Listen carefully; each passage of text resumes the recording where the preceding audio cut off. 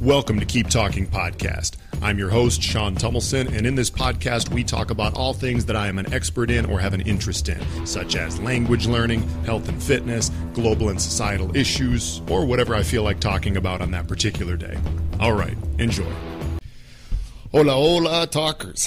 En este episodio voy a explicar un poco, voy a contar una historia, básicamente sobre viajar de una forma barata. Porque yo sé que hay muchos de ustedes que quieren, viajar más y obviamente te puedes ayudar a ti mismo a hacer esto si aprendes a viajar más barato, ¿sí? Y en muchas partes del mundo, por ejemplo, en Europa, pues todo el mundo toma esos trenes porque, pues, es mucho más, mucho más fácil, por ejemplo, viajar en Europa que en partes como de las Américas y no sé qué. Pero bueno, eso no se trata de Europa.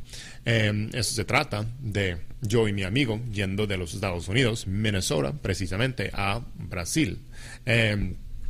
Y bueno, como digo, es algo muy útil, es una habilidad muy útil aprender a viajar de una forma más barata si quieres viajar mucho, sea para pues, diversión, por negocios, lo que sea, ¿sí?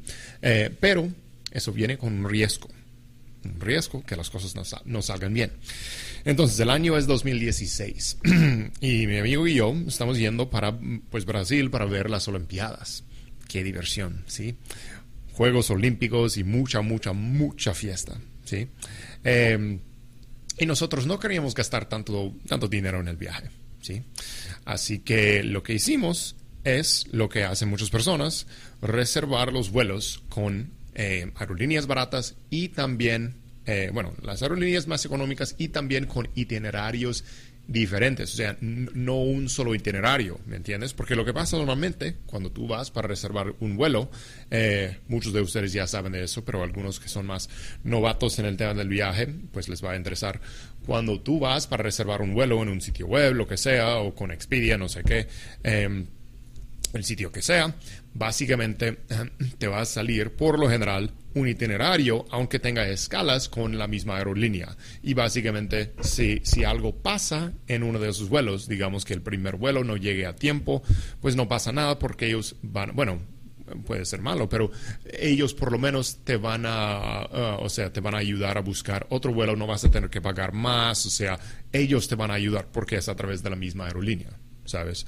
El riesgo es cuando tú hagas la reserva con varios itinerarios, con diferentes aerolíneas, porque así puede salir más barata. Por lo general, primero, déjeme decir que por lo general ni siquiera recomiendo eso mucho. Como alguien que ha viajado mucho en mi vida, ni siquiera lo recomiendo, ni siquiera por lo general recomiendo las aerolíneas más económicas y más baratas porque ellos te cobran mucho para pues simplemente tener, no sé, otra maleta, buscan maneras de cobrarte.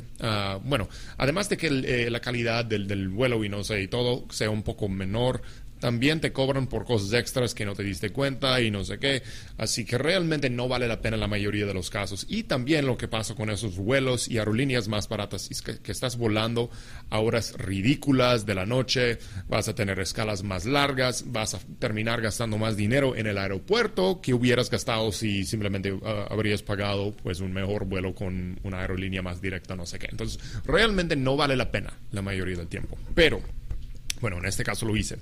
Por lo general, en la época costaba unos, $1,200, alguna cosa así, para viajar desde Minneapolis a Río de Janeiro, Brasil. Yo ya había ido. Mi amigo y yo, pues ya conocíamos Brasil. Ya habíamos ido una vez.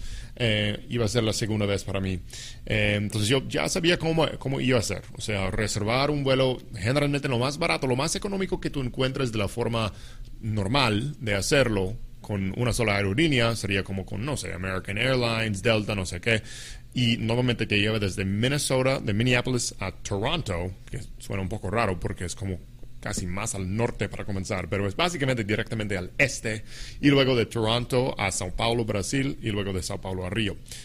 Tienen algunos que van con una sola escala, por ejemplo, no sé, Toronto directamente a Río, o alguna otra parte como de, no sé si es Minneapolis, Houston, Río, una cosa así, pero por lo general para llegar una escala o dos escalas. Y eso es normal cuando estás viajando pues muy, muy lejos, ¿sí? Porque directamente en avión desde Minneapolis a Río de Janeiro Río de Janeiro sería como 10 horas as the crow flies, como decimos en inglés. O sea, si fuera un vuelo directo sería como 10, bueno, incluso yo creo que unas 11 o 12 horas. O sea, es largo, ¿sí?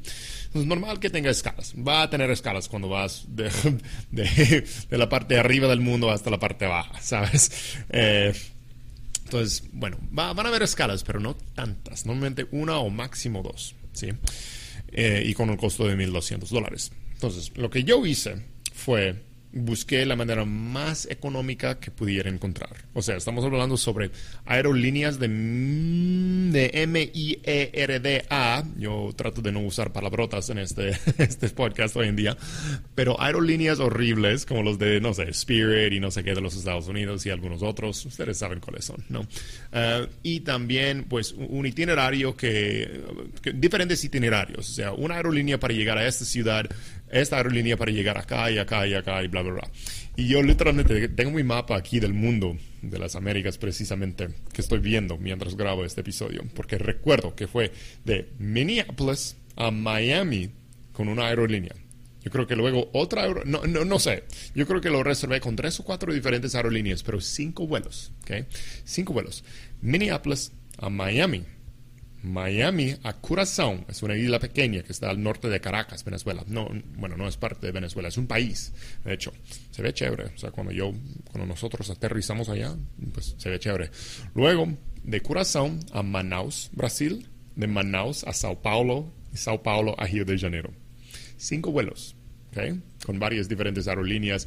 Un horario, o sea, 4 escalas largas, un viaje total de como 36 horas, no sé qué. Pero me salió muy barato. Como $600, como la mitad del precio. Por eso lo hice, ¿ok? Eso era yo en la época, ¿sí? Después te va a contar 5 vuelos y todo, muchas escalas y no sé qué, y calidad horrible para viajar por la mitad del precio. ¿Qué pasa entonces? La noche antes del vuelo, porque mi amigo y yo lo habíamos reservado de como vuelos diferentes. O sea, él iba en el mismo vuelo a Miami, pero de alguna manera él hubiera encontrado otro que va desde Miami como a otra parte y luego a otra escala. O sea, básicamente como la misma cosa, pero no exactamente los mismos los vuelos. Viajeros locos, te digo. O sea, pero el punto es que nosotros íbamos en el mismo vuelo a Miami y luego a diferentes vuelos después, pero con poco tiempo de escala en Miami. Entonces, ¿qué pasa? El vuelo de Minneapolis iba a salir como a las 5:30 de la mañana. No, para llegar al aeropuerto como a las 5:30 de la mañana. Iba a salir como a las 7 o 8 de la mañana, creo. De Minneapolis. O tal vez más temprano, ni recuerdo. Pero bueno, a las 9 de la noche recibimos un aviso por correo electrónico diciendo que el vuelo había sido cancelado para ir a Miami. ¿Okay? Y sabes, cuando eso pasa, estás... bueno, estás jodido, ¿se considera una palabrota? Bueno, estás jodido cuando pasa esto, básicamente. Porque ya si no puedes llegar al primero y si tienes itinerarios diferentes, ya todo está jodido. ¿Me entiendes? O sea, ellos, si llegas tarde y pierdes el segundo vuelo, eso es tu culpa. No te van a ayudar con eso porque no fue con su propia aerolínea, ¿sabes? Entonces, básicamente nosotros necesitamos llegar a Miami como sea, antes de las 9 de la mañana, porque cancelaron al último momento, como 8 horas antes, ese vuelo que iba de Minneapolis a Miami. ¿Okay? Y mi amigo fue súper chistoso porque él vio el email primero y él es como súper tranquilo y calmado sobre las cosas. ¿Sabes lo que me dijo? Él me llama y yo le pregunto, ¿cómo estás? Estamos hablando en portugués, pero en portugués, o sea, es casi exactamente la misma cosa, porque nosotros, pues, acostumbramos de hablar portugués para practicar y todo. Y yo le pregunté en portugués, suena igual que español, ¿no? ¿Cómo está todo? Y él dice, todo está más o menos. O sea, esa es su definición de más o menos, que acaban de cancelar el vuelo y estamos jodidos, que no vamos a poder ir, o que no sé, no sabía cómo íbamos a llegar. Pero él es muy tranquilo sobre las cosas. Entonces nosotros de inmediato empezamos a buscar otra manera de llegar a Miami. Porque necesitamos salir en los 2 respectivos vuelos de Miami como a las 9, no sé, yo creo que como a las... Antes del mediodía, como salir de Miami como al mediodía más o menos. Y obviamente para hacer eso necesitamos un vuelo que sale de Minnesota como a las 8 de la mañana, incluso antes. Y no hay tantos de esos, ¿sabes? Estamos buscando, encontramos uno Pero lo chistoso es que yo creo que nosotros pagamos un precio de unos 500 o 600 dólares para reservar eso de último momento. Y fue una de estas que... o sea, que llegas, pero con poquito tiempo. Yo creo que llegamos como media horita o alguna cosa así antes del vuelo que salga de Miami. Bueno, básicamente llegamos. O sea, lo logramos, pero la cosa es que nosotros terminamos pagando igual a lo que ya hubiéramos pagado si simplemente hubiéramos hecho una reserva con una de las aerolíneas pues mejores para hacer una sola escala o dos escalas, hacerlo de la forma normal. Sí, entonces realmente fue una pérdida de dinero y yo tuve que hacer los 5 vuelos, las 4 escalas, igual, pagar el mismo precio al final. Pero sabes, cuando ya estás comprometido a algo así, o sea, no vas a cancelar solo por causa de eso. Es como, bueno, en inglés decimos, it's a sunk cost. O sea, el costo de que ya pagaste para los otros vuelos pues ya pagaste y no está reembolsable. O sea, tienes que encontrar una manera de ir, aunque ya sabes que no gastaste bien tu dinero.